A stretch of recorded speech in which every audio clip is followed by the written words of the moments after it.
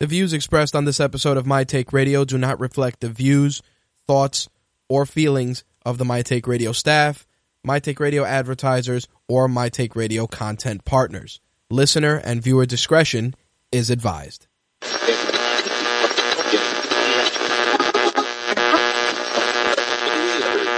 This coverage is live and uncensored, so if you have any small children present, you may want to have them leave the room.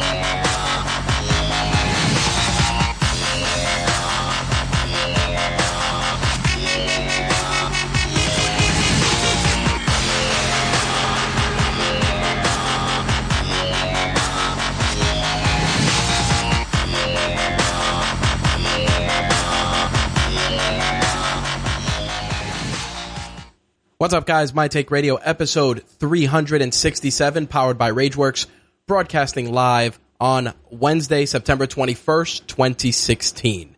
I'm your host, Rich, and our call-in number is 347-324-3541. Again, that call-in number, 347-324-3541.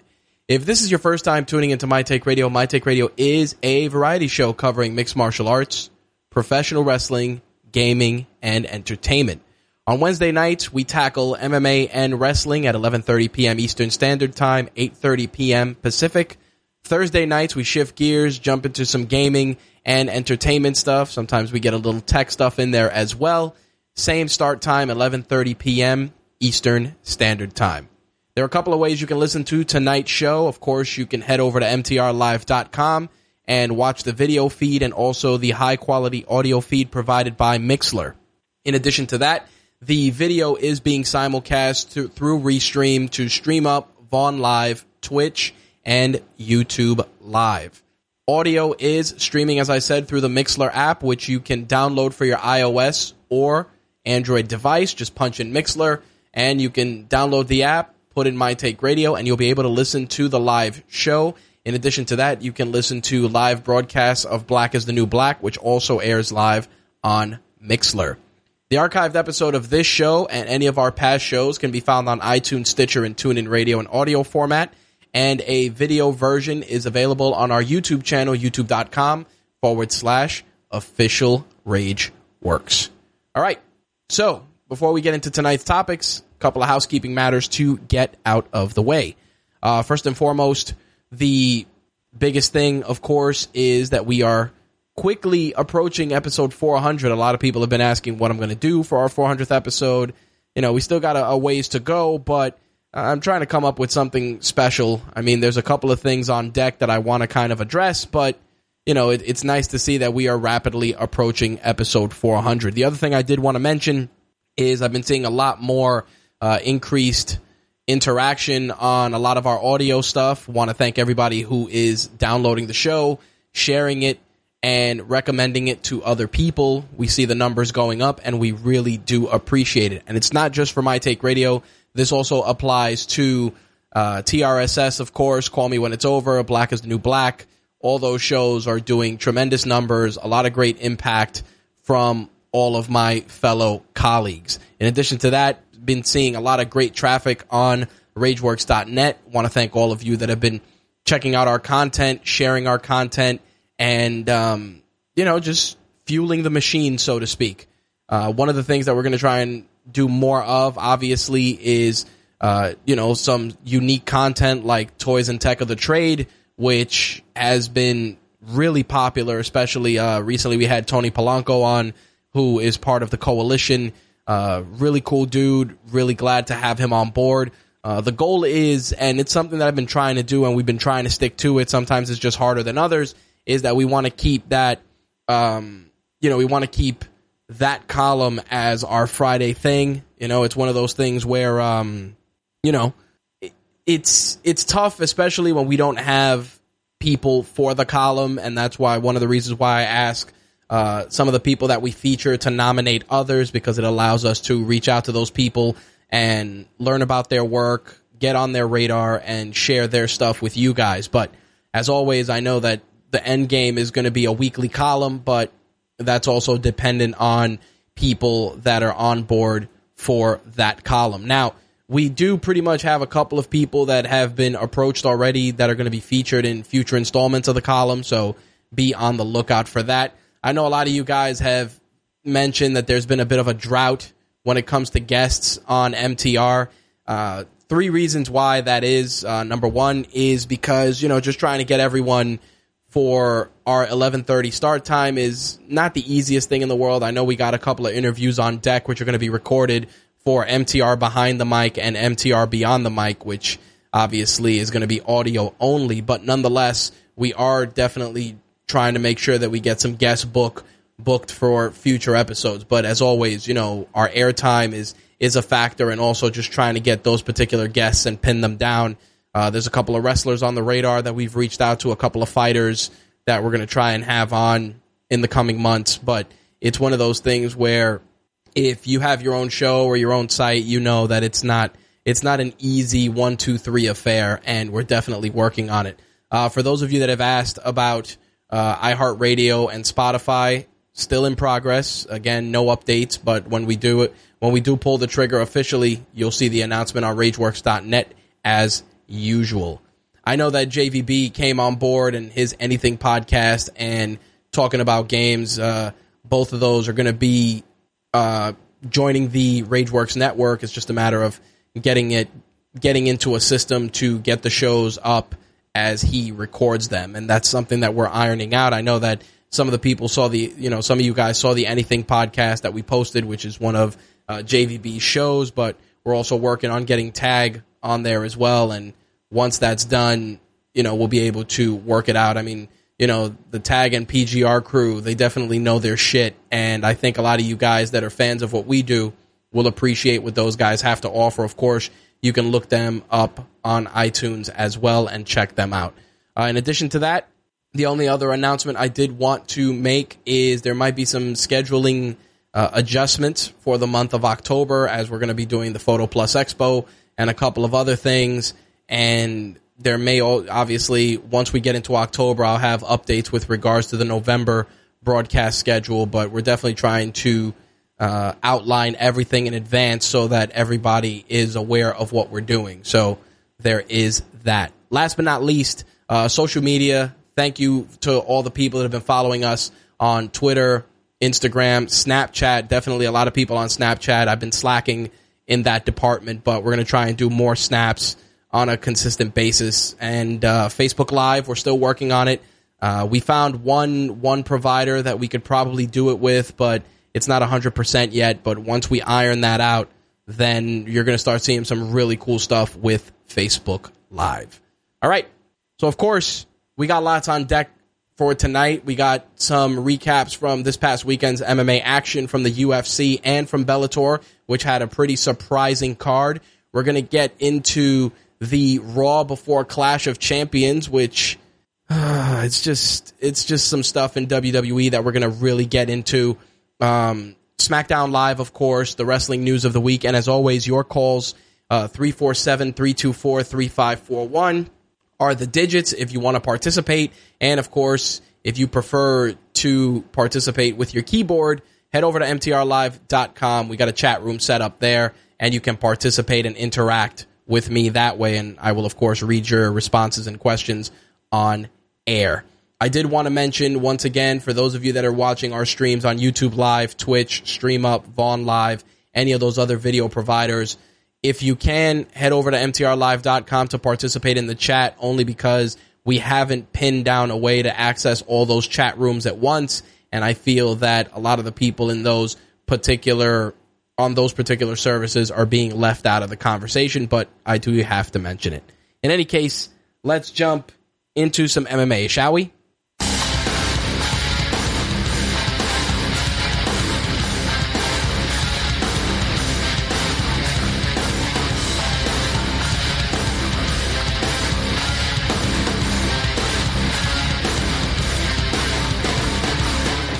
So this past weekend, we had a Bellator show, which was Bellator 161, and we had an Ultimate Fight Night. Now, Bellator gets a bum rap sometimes for picking up a lot of the UFC's cast-offs, and sometimes it's good, sometimes it's bad, depending on the fighter, and obviously Bellator does a lot of freak show stuff too, but they have been delivering some really solid cards, and I gotta say, Bellator 161 was no exception. The main event was Czech Congo taking on Tony Johnson.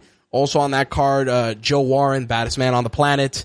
The MMA equivalent of Ronda Rousey or Paige Van Zandt that they're trying to create for Bellator, Anastasia Yankova competed as well. Plus, Derek Campos took on Djamil Chan. And I want to go through some of the fights as usual. I enjoyed it. I think Bellator is getting into their own. They really do have a lot of talented guys, and there's certain individuals that they've brought over who are who don't get enough credit. I mean, Czech Congo, a lot of people aren't a fan of Czech Congo. He gets a bum rap. Some people say he's a dirty fighter, and I don't agree with that assessment. I mean, you know, are his tactics questionable? Sure. I think that he has questionable tactics, and he definitely has pulled off a couple of questionable actions in the cage, but overall as a fighter, he's pretty solid, man. He does a good job in there.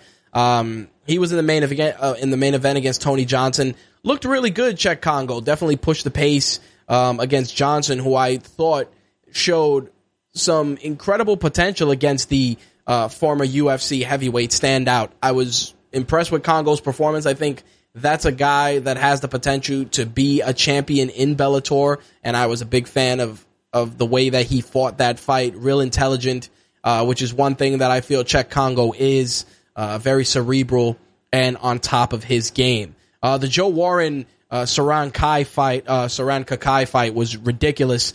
Joe Warren, again, a guy that a lot of people feel, you know, his MMA career is winding down, and he's one of those guys that he'll come in there and he'll shock you like that. It's really impressive the way he executed the guillotine choke on Saran Kakai, and it was crazy. The transition was quick, and he tapped him immediately in the third round. I mean, there was some really good exchanges in the first two rounds, but to see him catch him in that guillotine choke was pretty fucking awesome. Now, as I said before, Anastasia Yankova had a lot of press going into this fight. She was a kickboxer primarily. This was going to be, I believe, her MMA debut. So, of course, you know, she's attractive, very pretty girl.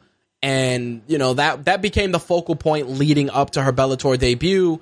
You know, does Bellator have their own Paige Van Zandt or Ronda Rousey? You know, all the usual fluff pieces that are put out to build a hype machine. And don't misunderstand, like I said, very attractive girl, very marketable, but she definitely can go in there and deliver an ass whooping if necessary. Now, her opponent, Vita Ortega, was really aggressive in the beginning of the fight, and I think that was because I feel that Yankova had some adjustments she had to deal with, you know, in terms of just transitioning from kickboxing to MMA, and just, you know, a lot of the jitters. And I felt that she was battling that throughout the earlier part of the fight, and then as the fight started picking up, she really got comfortable with her surroundings, and you just started to see some of that Muay Thai technique on display, some great teeps, some great front kicks, really crisp striking in some of the exchanges. Even though Ortega was the aggressor, Yankova definitely started holding her own. And a lot of people were upset because Yankova took the fight via unanimous decision. Let me rephrase. That's incorrect. She took the fight via split decision. And for me, as I watch the fight, I understand you want to get Yankova on people's radar. But I gotta say, if you're watching that fight initially and I asked you, hey, what do you think of that fight? You would probably say that she lost because she took a lot of punishment. It wasn't until, you know, later on that she started, like I said, picking up steam. But I definitely felt that the first round definitely to Ortega. The second round could have gone either way, but I think Ortega definitely could have inched out that round. And then, as I said, Yankova took it to her in the third round. Campos and Djamil Chan was a good opener. Campos took the victory via unanimous decision. It was, like I said, a solid opener for for Bellator, and I think that Bellator is just starting to really gain their footing.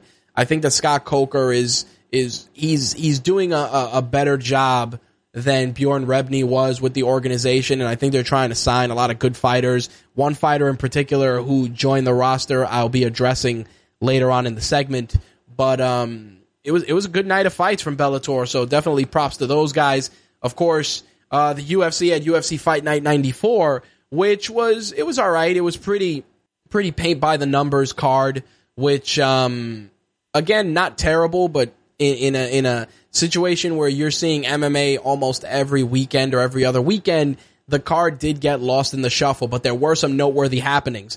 Derek Brunson ranked number 10, dispatching Uriah Hall in highlight reel fashion. It was a crazy fight. Derek Brunson is a guy that you definitely can't write off, and Uriah Hall always, everybody always talks about his highlight reel knockout on The Ultimate Fighter and his amazing kicks. And what ended up happening was that, Brunson, there was an exchange. He hit him with a left and he floored him.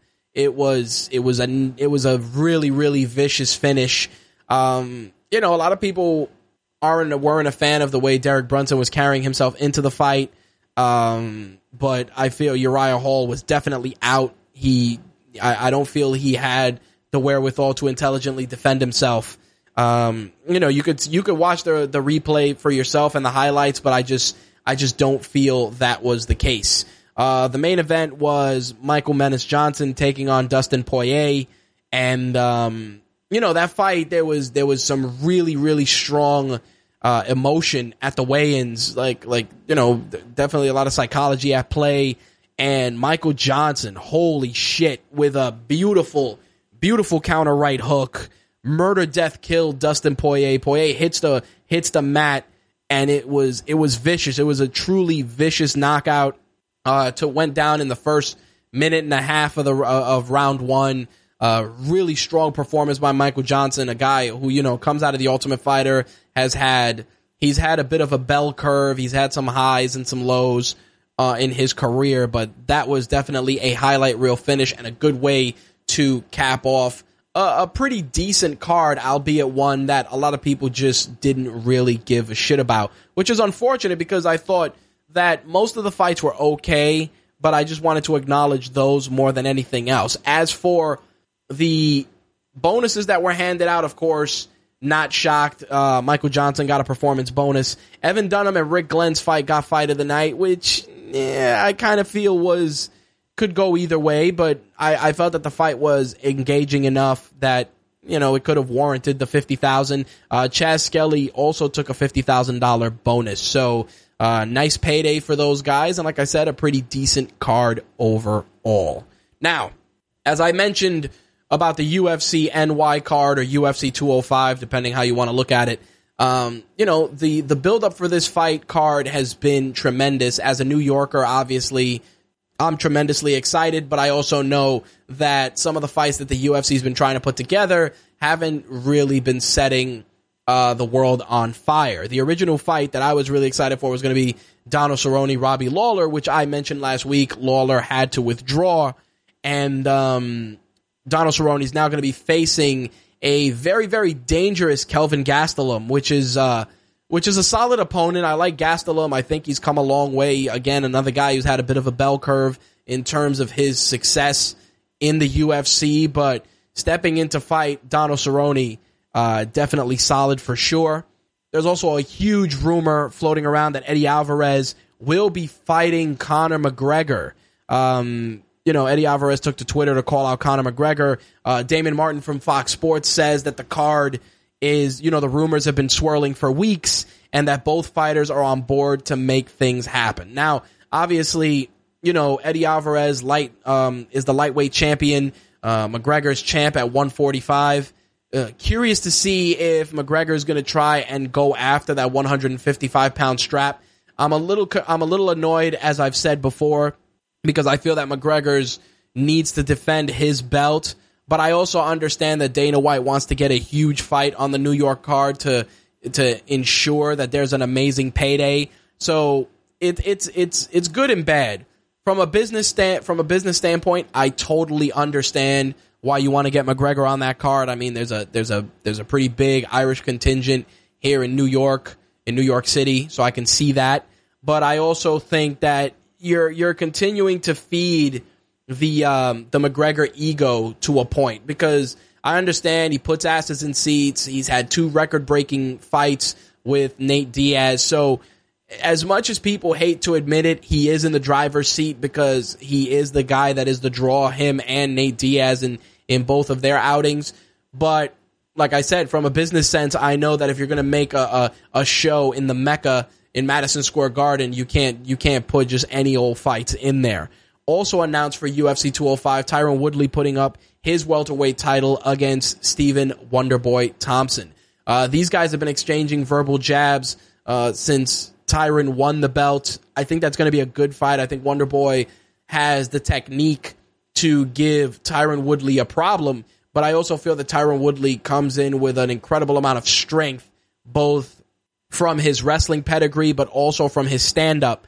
I think that he has the potential to really put a hurt on Wonderboy, but I also feel that in terms of technique, Wonderboy definitely is on another level. The fight could go either way for either guy. I think both guys have the capacity to deliver a highlight reel finish. I just feel that, Tyron Woodley is going to be the guy that is going to try and push the pace with the wrestling, try and smother Wonderboy, who, even though Wonderboy is a big dude at 170, I think Tyron Woodley just looks like a bigger 170-pound fighter. We'll see what happens. I think that's a good title fight to have here in New York. I think having McGregor on the card, especially if Eddie Alvarez decides to put that 155-pound belt on the line, is huge. I mean, we all know McGregor's talked a lot about trying to capture that belt, and I have no problem with it. Again, being a champion in 2 weight classes or whatever, but I do feel, like I said before, that he needs to step up and defend that belt and cut the bullshit. So we'll see what happens. Obviously, as more develops for the UFC 205 card, I will share it with you guys. Now, a fight that was announced recently, which I really was a bit perplexed as to why this guy would be facing, his opponent. As many of you know, Ryan Hall recently won the Ultimate Fighter. The Brazilian Jiu-Jitsu ace has been under the radar. I just feel that the UFC hasn't done a lot with him, which is odd because I understand he came in as an alternate, et cetera, but Ryan Hall is, one of the best Brazilian Jiu-Jitsu practitioners on the planet, and not allowing him to showcase that is crazy. But it was announced that he was going to be facing Gray Maynard, according to the Las Vegas Review-Journal. The featherweight fight is set for December 3rd for the Tough 24 finale. Again, I don't dislike Gray Maynard. I just feel that Ryan Hall deserves I'm not saying that Gray Maynard's not a noteworthy opponent, but I just think an opponent that can really, sell that fight. Because like I said, Gray Maynard is a talented fighter, a veteran. I just feel that you're taking a guy like Ryan Hall, who has, like I said, amazing jiu-jitsu. You want to showcase him accordingly, and I think that Gray Maynard is going to try and push the stand-up, and he's going to try and keep the fight standing, even though he has good wrestling, because obviously Ryan Hall can tap him out in his sleep. But we'll see what happens. Like I said, on paper, I'm not totally sold on that fight, but I am willing to give it a shot. A rematch that is on deck for later on this year is Fabricio Verdum and Cain Velasquez. All signs point to these two heavyweights squaring off at UFC 207. MMA Fighting did confirm that. I'm actually looking forward to seeing that fight. I think that the previous outing where Verdum dismantled Cain Velasquez was not... It just wasn't a good fight for Cain. I think coming off the injury, fighting in Mexico, the change in training, I don't think it did him any favors. I think the Cain that we saw in the last fight, it was dialed in, is injury free, and I think is gonna go out there and get himself back in winning form. But Verdum is a warrior; he can take an ass kicking, that's for sure. And I was curious to see how that fight would go down with Cain training in the States with a full camp and injury-free. Really excited, hoping both guys stay healthy so that we can check out this rematch in December. It was a pretty big week for Bellator as they announced the signing of Wes Lynn's gangster, Chael Sonnen, who now heads to Bellator, which was crazy. As many of you know, we were talking about Chael going back into the USADA testing pool and probably making a return to the UFC octagon.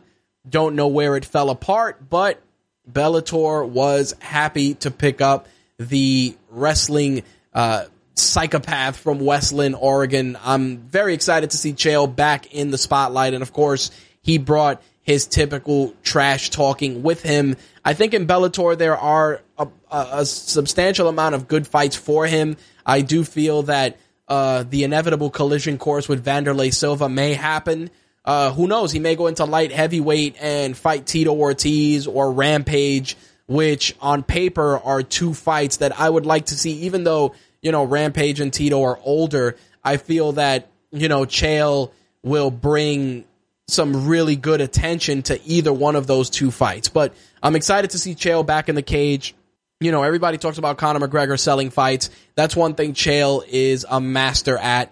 You're talking to a guy that talked himself into a fight with John Jones at 205, even though he had barely competed at 205 on a consistent basis, and it still happened. If anything, Chael is one of those guys, and I've said this before, he has exactly what Dave just said in the chat room. He has all the tools to be a pro wrestler, and I wouldn't be shocked if TNA tries to bring him in either to, work some matches or be involved in the promotion.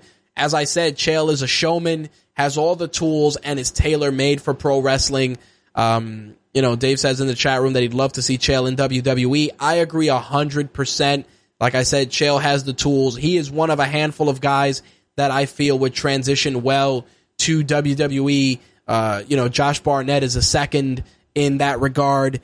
And even McGregor would make a pretty good addition to a WWE roster if he, put in the work, which, obviously you can't take it away from. And I say this not in terms of physicality or wrestling acumen, but I'm talking about showmanship and getting people invested in the product. And Josh Barnett, not so much. I think Josh Barnett, just his catch wrestling, and the way he presents himself is just, he just screams pro wrestler. But a guy like Chael, he looks the part, talks a good talk, gets the job done in the cage, whenever possible. And like I said, he's just perfect in that capacity. We'll see what happens. Bellator has a pretty decent relationship with TNA, and TNA is going through a very weird period right now, which we'll talk about during the wrestling segment. So we'll see what happens. I know for a fact that Chael and Vanderlei, Chael versus Tito, and Chael versus Rampage or King Mo are four fights that I would definitely love to see now that he is part of the Bellator roster. That's for damn sure. The other fight we got on deck, we got UFC Fight Night 95, which is crazy. Chris Cyborg facing Lena Landsberg. Chris Cyborg has to cut, I believe she's got to cut about 24, 25 pounds, which is crazy, in time for the fight this weekend. And from what I've been hearing, they don't want to give her the 1 pound overage. She has to come in at exactly 140. So we'll see what the deal is. Chris Cyborg main eventing this fight. The fight card looks pretty solid. I'll get into it later on in the segment, but it's going to be a tough weight cut from what they're saying. She's got to cut, according to what was said on the MMA Hour on Monday, she's got to cut 24 pounds by Friday. And that's just bad news. Definitely bad. Two MMA promotions that have been putting together some pretty solid cards on Access TV have announced a merger. That is Legacy FC and RFA will now be merging and will be now known as Legacy Fighting Alliance. So, two pretty solid independent promotions coming together to form one umbrella promotion, which I think, it's one of those instances where it's the UFC, Bellator, and everybody else. It's good to see that Legacy and RFA are coming together. I think both promotions have put on some really good fights. If you have Access TV through your cable provider, you could check out some of their cards. They've been really good. and to see them coming together, I think is solid. That's for sure. Now, while we are on the subject of Access TV, it is with a heavy heart that I announced that they are actually going to. It's the end of the line for Inside MMA, which has been the MMA talk show on the Access TV network for the last few years. The last episode is scheduled to air on September 30th. Originally, it was Bas Rutten, Kenny Rice, and Kenny Rice stepped away, replaced by WWE's Mauro Ranallo. Him and Bas Rutten have been holding it down, and I was sad. I was sad considering that show's been on air for 10 years. Originally, they didn't even have a really good relationship with the UFC, so a lot of the stuff they talked about with regards to the UFC was always like still images. They couldn't get certain fighters, and then, before you knew it, Inside MMA became one of the premier MMA talk shows on cable television, and I think part of it is because of the great chemistry between Kenny Rice and Bas, and then bringing in Mauro Ranallo. It was tremendous. I mean, and Ron Kruk doing a lot of the man on the street stuff, covering a lot of the smaller MMA promotions, showing some really talented fighters that probably no one would have seen if it wasn't due to Inside MMA. I think it's sad to see that it's the end of the line for that show. And, Access TV is still going to continue to do stuff. Legacy Fighting Alliance shows are going to be on there as well as other cards. But, I'm sad to see a show like that disappear because it had so many great moments. It was great for the sport. And the guys that were involved had really, really great chemistry. Of course, the UFC has their stable of programming on Fox Sports 1. They have UFC Tonight and stuff like that. But I just felt that Inside MMA was, being an independent entity, they were capable of just giving us a clearer narrative about what's going on in the sport without any sort of involvement from the UFC or any of these other promotions. Obviously, with the UFC being the rudder on their shows, they're going to dictate the direction of interviews and certain segments, et cetera, as will Fox Sports versus Access, which kind of let the Inside MMA crew just, kind of do their own thing and deliver a show that many fans, including myself, really enjoyed. Definitely, appreciative for the work those guys did for the last 10 years. I wish them luck. I think Bas Rutten has all the tools to be an asset in any organization, either as a color commentator or a matchmaker. I mean, the guy's, his technical expertise on the sport, his appreciation for the sport, and just the fact that he's such a badass dude make him tailor-made for any promotion. Hopefully, the UFC takes notice, brings him in, maybe to do some work on Fox Sports. But I don't think we're going to see the last of El Guapo and Ron Kruk. So we'll see what happens, but I'll be tuning in September 30th to wish those guys Godspeed. Again, really, really bummed out when I heard that it was the end of the line for them, but we'll see what happens. Obviously, if those guys go to other promotions or are involved in other stuff, I will let you guys know. As I said before, one of the things I mentioned last week was the departure of Joe Silva, which pretty much had matchmaking in the UFC up in the air. A lot of people thought that Sean Shelby was going to take over since he does most of the fight matches, most of the matchmaking for the lighter weight classes and the female weight classes. But looks like Mick Maynard, who was from Legacy Fighting Championship, will be coming on board to take over for Joe Silva, who is stepping down in 2017. It hasn't been officially announced, but Flow Sports and The Score have both touched on the story, so we'll see what happens. We'll see what Maynard brings to the table, and we'll see what fights he can put together, and if he can do as good of a job as Joe Silva did. Overall, I think the week in MMA was pretty solid, albeit, had some highs and lows. The signing of Chael was tremendous. I think that was probably one of the coolest stories for me, and like I said, we had two really good fight cards. The Chris Cyborg card, I'll probably have picks for that on Instagram as usual, and who knows, we'll see what happens. We'll see if Cyborg gets herself another highlight reel finish, because as a fan, I still want to see her and Ronda Rousey square off, that's for sure. Even though all signs point to Ronda coming back and challenging Amanda Nunes, I still feel that Ronda and Cyborg is still a draw. All right. So with that, we are putting the MMA segment to bed for this week. Pretty decent week overall. Let us switch gears and jump into some pro wrestling, shall we?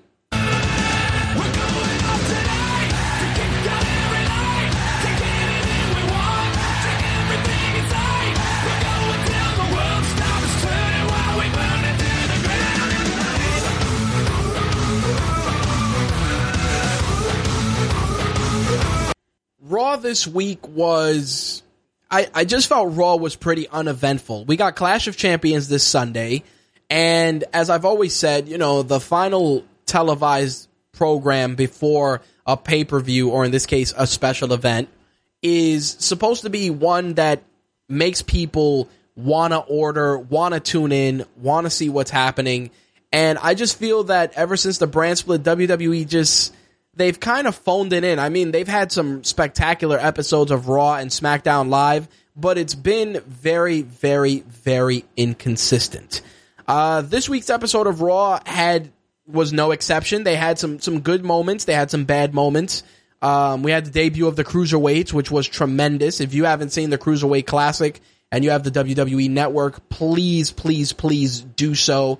The winner of that, of course, TJ Perkins, was awarded the new WWE Cruiserweight Championship, and he will be defending it at Clash of Champions. They had a number one contenders match on Raw with the Brian Kendrick, Cedric Alexander, Rich Swann, and Gran Metalik.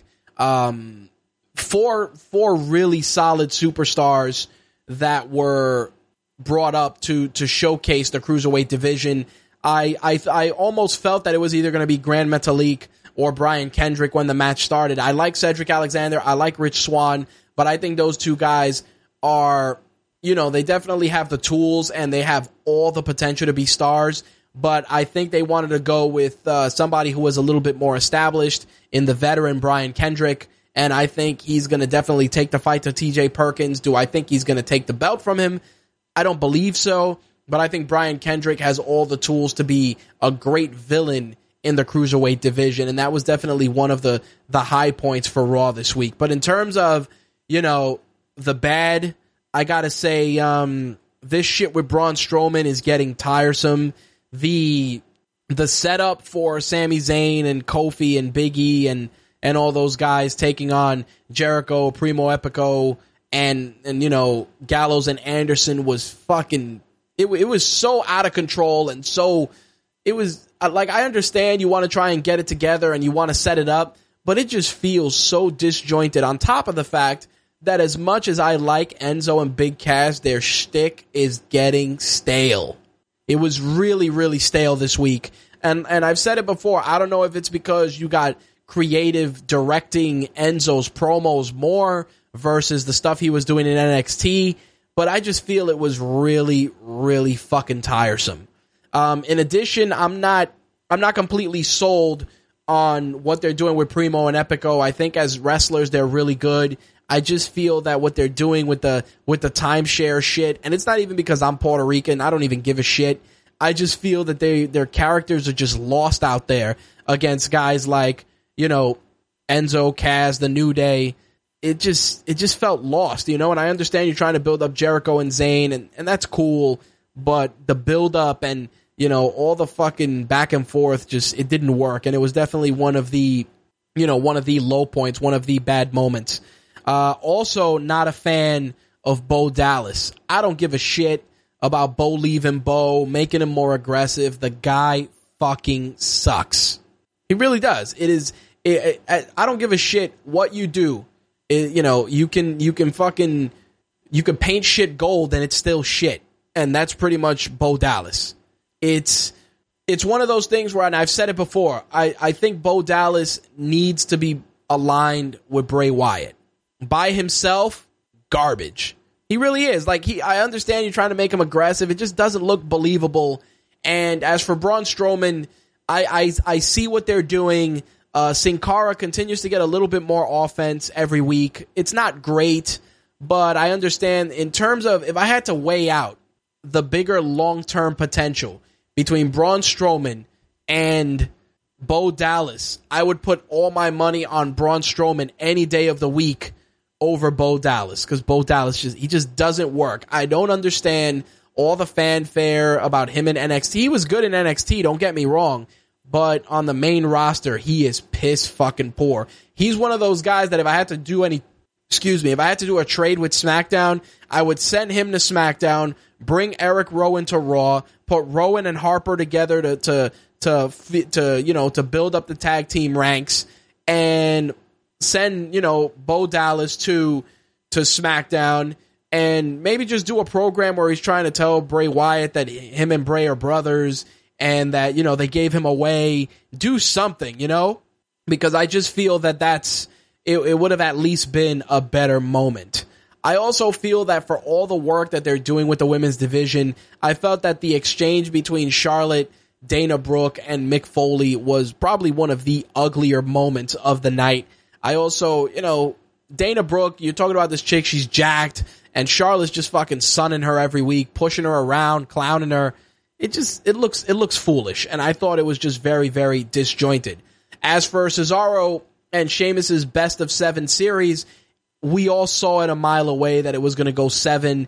The matches themselves continue to be good. That's one thing, that I'm never concerned when Cesaro's involved, and he's made Sheamus look good. I think that their 7th match, which of course is going to be contested at Night of Champions, it's going to be one of those sleeper matches that is going to be incredibly good. I really hope that the payoff is a championship opportunity for Cesaro. I'd love to see a Cesaro and Kevin Owens program. I think that those two guys would have stellar matches. Kevin Owens could do a lot of the talking, and Cesaro could hold it down in terms of the microphone. But, let Kevin Owens carry the bag and then just let them go out there and wrestle.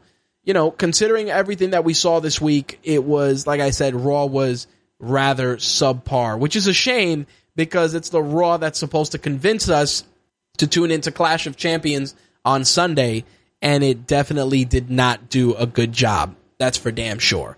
On the flip side, SmackDown Live was actually a decent show. Not leaps and bounds better than Raw, but we did have some really, really good matches. I gotta say that the villainous Usos taking on American Alpha was probably one of the better matches between those two teams. I like what they're doing with the Usos every week. Subtle changes, the entrance video, the way they dress, the fronts that they're wearing, the way that they're carrying themselves, even the stuff that they do. If you watched WWE Snapchat channel, some of the ways that they're interacting now were really, really good. Definitely, again, one of their really good outing, great psychology, and I know where this is going. It's going, the Usos probably getting the straps off of Rhino and Slater, and then obviously having the match with American Alpha, and American Alpha capturing the gold. I'm really hyped with the way that they're building up the Usos. I like the psychology. I was really impressed with the way they took out Chad Gable's knee in that match. Like, really good psychology. And it just, again, it's the little things. Think about it. Gable comes back from the knee injury. They spent the entire match working the knee. And that's what I'm saying. And I liked the high drama. I like when Jason Jordan was like, I'm not going to tag you in, Chad. You're too hurt. And that was really good storytelling. I just felt that everything about that match was running on all cylinders. But for every good moment, there was a bad, and I'm tired of Apollo Crews being jobbed out every week. Honestly, if we had to talk about trading superstars, I would trade Apollo Crews to Raw for, Bo Dallas, and I would also trade Kalisto to Raw for Sin Cara, only because Kalisto is 100% necessary for the Cruiserweight division. I would bring Sin Cara over to SmackDown, maybe have him challenge for some of those other titles. Sin Cara's a bigger wrestler, and I think he would do well on the SmackDown brand. But Kalisto, you need him for the Cruiserweight division. Why they did that, still boggles my mind. I also got to talk about Naomi and Nikki Bella's match with Carmella and Natalya. What an ugly, ugly, ugly match. Again, we are seeing that Carmella is not ready. Not ready in the least. Also, ugly. Randy Orton and Eric Rowan. Fuck that match. That match was a dumpster fire of shit. I was like, all right already. Like, Eric Rowan, He's a big dude. He moves like a robot. He sucks. He genuinely sucks. And he has a cool look. You know, he's a big dude. He looks kind of creepy. But his movement, I don't know, it really, really sucked. It was definitely one of the ugly moments. Also, I gotta say that the match between The Miz and Dolph Ziggler was fucking tremendous. There was a spark there. I'm watching it, and it's just one of those moments where, and I've said this on previous episodes of MTR, there are certain guys that have certain opponents that just bring something special out of them.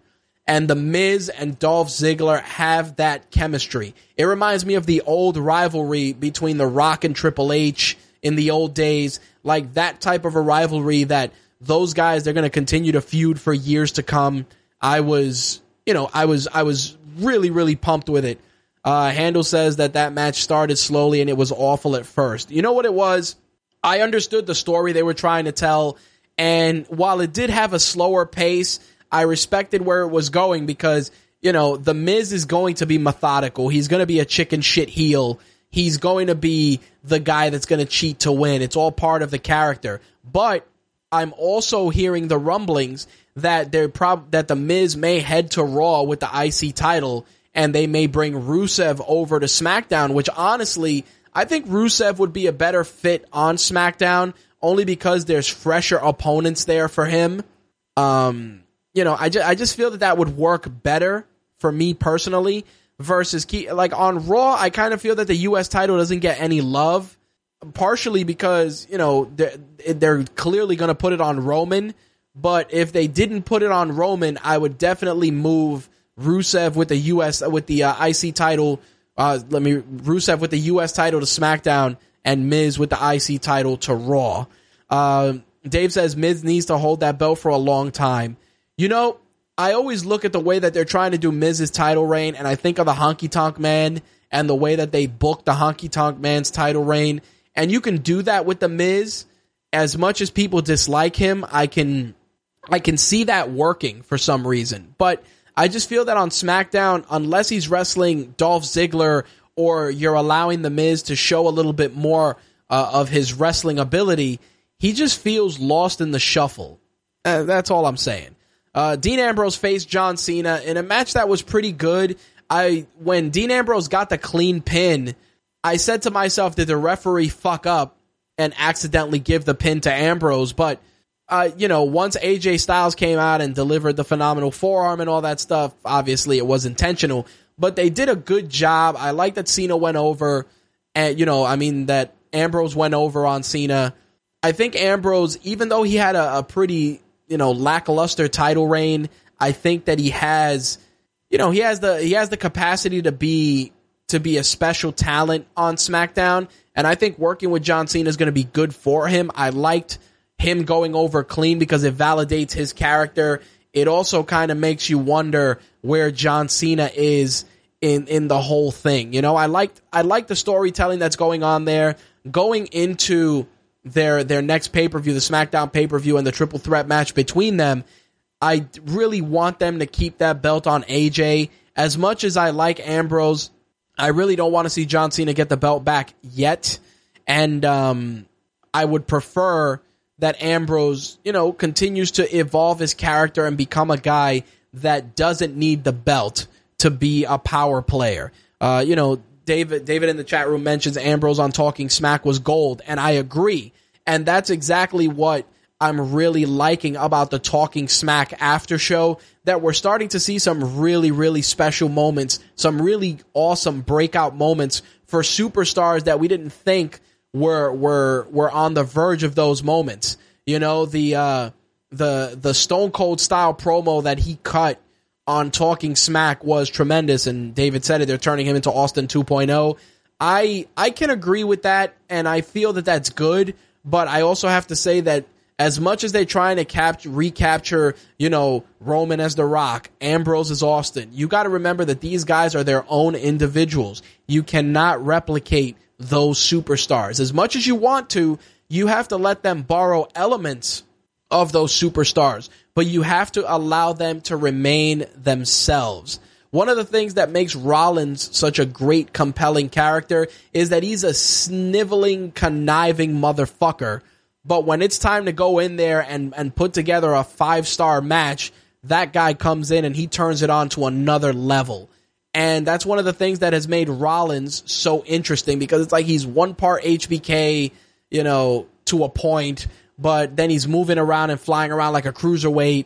And the villainy that he brings to the table is tremendous. And we all know that they're grooming him and moving him into being a face.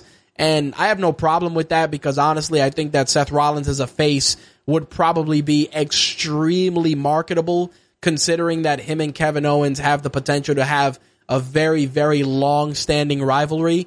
But again, like I said, take advantage of these guys and the stuff that they bring to the table, but allow them to remain themselves. Allow them to be special. And I just feel that with Ambrose has all the tools, man. If you look up Jon Moxley on YouTube and you watch some of his old promos, Slick, if you can, just throw up like the best of Jon Moxley or a Jon Moxley promo in the chat for people that come in later on and can check it out. I think that Ambrose's promo work, we're only scratching the surface. We definitely have not seen some of the real textbook stuff that Ambrose is capable of. Anyway, with that said, let me shift gears a little bit, get into the other wrestling news of the week. On the TNA side of things have been getting very, very interesting. As many of you know, Billy Corgan from the Smashing Pumpkins, yes, that Billy Corgan, has become not only the on-air head of talent, but he is also essentially the head of TNA behind the scenes. And it's been floating around quite a bit that he is trying to get some investors to buy TNA and own TNA outright. As many of you know, TNA has kind of been in a very, very interesting situation when it comes to ownership and money. Dixie Carter at this point kind of has been effectively quietly pushed out the door. I mean, she's an on-air character, but in terms of the day-to-day, Billy Corgan has assumed a lot of those duties. Now, the goal that Billy Corgan has is that he would obviously like to have investors and buy TNA and run TNA his way. But in an interesting piece that was put out by the New York Post, it seems that he is not the only person interested in purchasing TNA.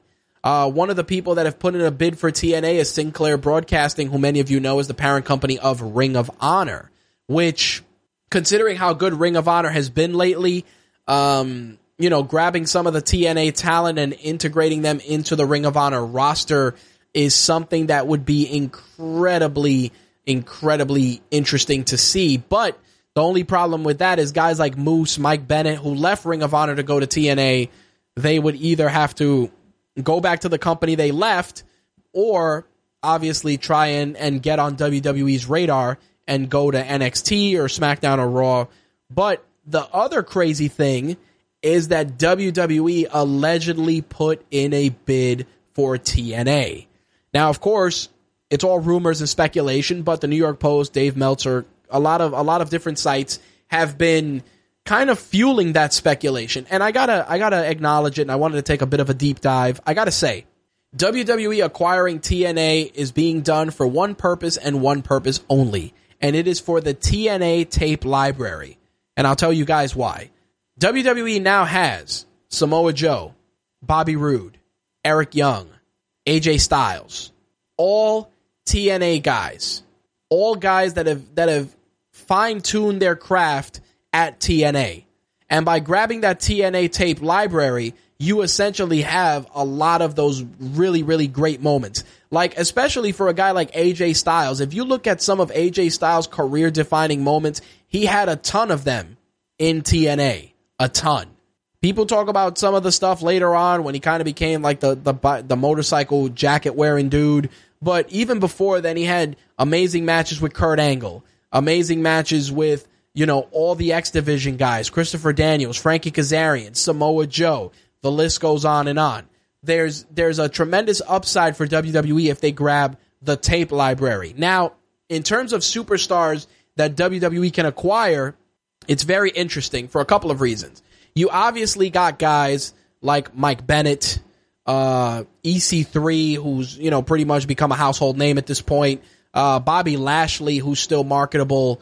There's a lot of guys that definitely would benefit from being in WWE, whether it be in NXT or Raw or SmackDown. And I wanted to break that down a little bit because even though a lot of people shit on TNA still has some pretty good standout characters on their roster. Even though I can't stand him, Eli Drake he has something. He has an it factor that definitely gets people's attention. Gail Kim, we know, will never be back in the WWE, which is unfortunate because considering the current prominence that the women's division is in, I would love to see, Gail Kim mix it up with, Sasha Banks and these ladies. Mike Bennett and Maria Kanellis definitely would benefit from an NXT run or even a SmackDown run. I like Mike Bennett. I think he has a really nice bit of douchiness that he brings to the table that would work well on a bigger platform.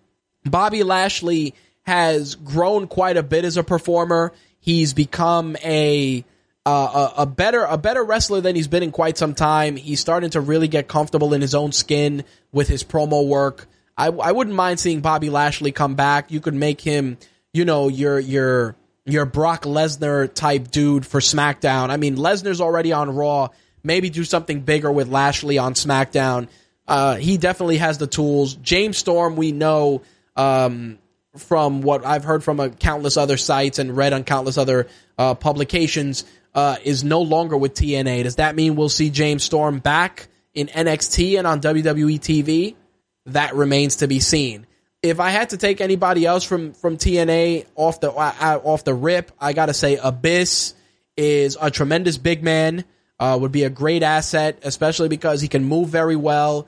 He's good for some of the more violent stuff, and he's just a unique character that you could do some stuff with. I mean, I know people aren't totally fans of his, but I think, he definitely has an upside. I also like Rockstar Spud for the Cruiserweight division. He would be a great addition. DJ Z, I think, would be tremendous. David says, beer money, please. I would like to see glorious beer. How about glorious beer, Dave? What do you think? Glorious beer.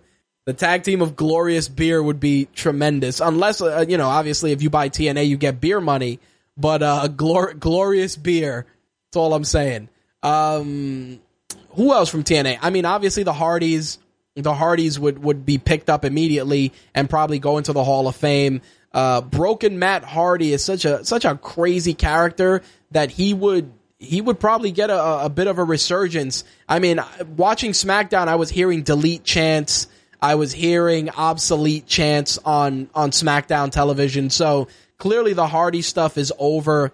Like I said, EC3 definitely.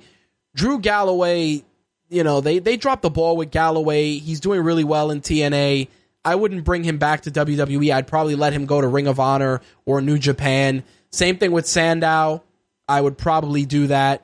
They didn't do Final Deletion Part 2 slick. They did Delete versus Decay, which is a faction on TNA, on the TNA roster. It's Abyss, Crazy Steve, and Rosemary. It definitely was just about as crazy as the Final Deletion. You can find it on YouTube and check it out. I believe TNA actually posted Delete versus Decay, the director's cut, so look for that on YouTube if you want to check it out. But I'm interested. I'm interested in this acquisition. I'm interested in seeing what they do and if WWE pulls the plug. I mean, if they do, they're going to probably fold TNA immediately, grab a couple of those contracts, and get the tape library. But Sinclair, on the other hand, may grab a lot of those guys and bring them into Ring of Honor. It's going to be a very interesting time, and of course, as more develops, I will keep you guys posted. As many of you know, Shelton Benjamin was scheduled to come back to SmackDown. He underwent surgery on September 7th to repair his torn rotator cuff, and he is expected to be out of action roughly 6 months. What that means in terms of Shelton Benjamin's SmackDown re-debut remains to be seen, but I really would like to see Shelton Benjamin back on TV. I think he's going to be a great addition, and we'll see what happens. Obviously, 6 months is a long time, but I will keep you guys updated with that. Now, this next bit of news I was really intrigued about. With the recent success of the Cruiserweight Classic and what that's done for the WWE, there has been talk of them doing a women's tournament in 2017 in the same style as the Cruiserweight Classic. And I've said this before, there is a lot of female talent out there that just hasn't been properly showcased. And I think doing a women's tournament would be tremendous. I think that it would be great to not only fill the roster for NXT, but for WWE and SmackDown. Like, I can talk about, Tessa Blanchard, Santana Garrett, Havoc, what's her name? Thea Trinidad, Angelina Love, Velvet Sky. Whether you love them or hate them, those are all great additions. I gotta say, Jade from TNA, if obviously the TNA stuff goes the way that many of us are hoping. There's a lot of great talent out there. There's obviously Ivelisse from Lucha Underground, which they're never going to give her up because Ivelisse is amazing on Lucha Underground. But still, in a tournament setting, I think she would be a great character to have. Taya Valkyrie, another great character who is currently on the Lucha Underground roster. There's so many great characters there and so many great female wrestlers. If you go to Shimmer and you see some of the characters there, I want to say Nikki Savo, also Shayna Baszler, who obviously trains with Ronda Rousey and is now embarking on a career in pro wrestling. You could grab her. House of Glory has some great female talent there. Sonya Strong stands out as a solid talent. I mean, do I think she has the tools to be ready for the big time? Maybe not, but still a good talent nonetheless. David mentioned Taylor Hendricks from Ring of Honor. I agree. Mandy Leon from Ring of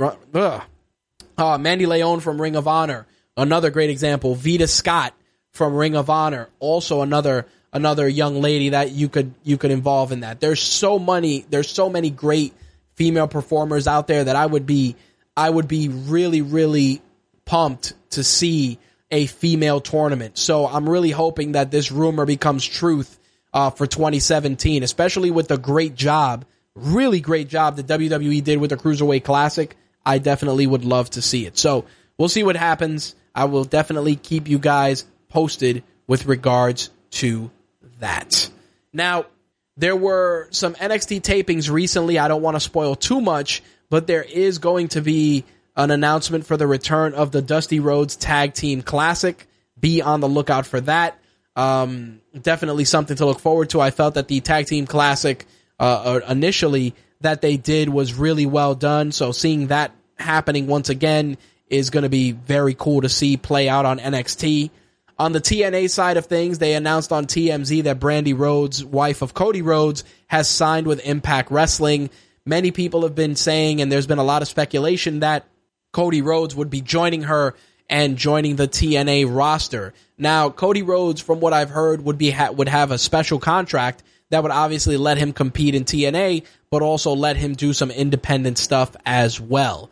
I think that if Cody Rhodes heads to TNA, he is going to be a great addition to the roster, and if they're not acquired by WWE and Billy Corgan gets the money to buy TNA outright, building it around guys like I said, like Aaron Rex, EC3, Cody Rhodes, Bobby Lashley. There's definitely Michael Bennett, Moose.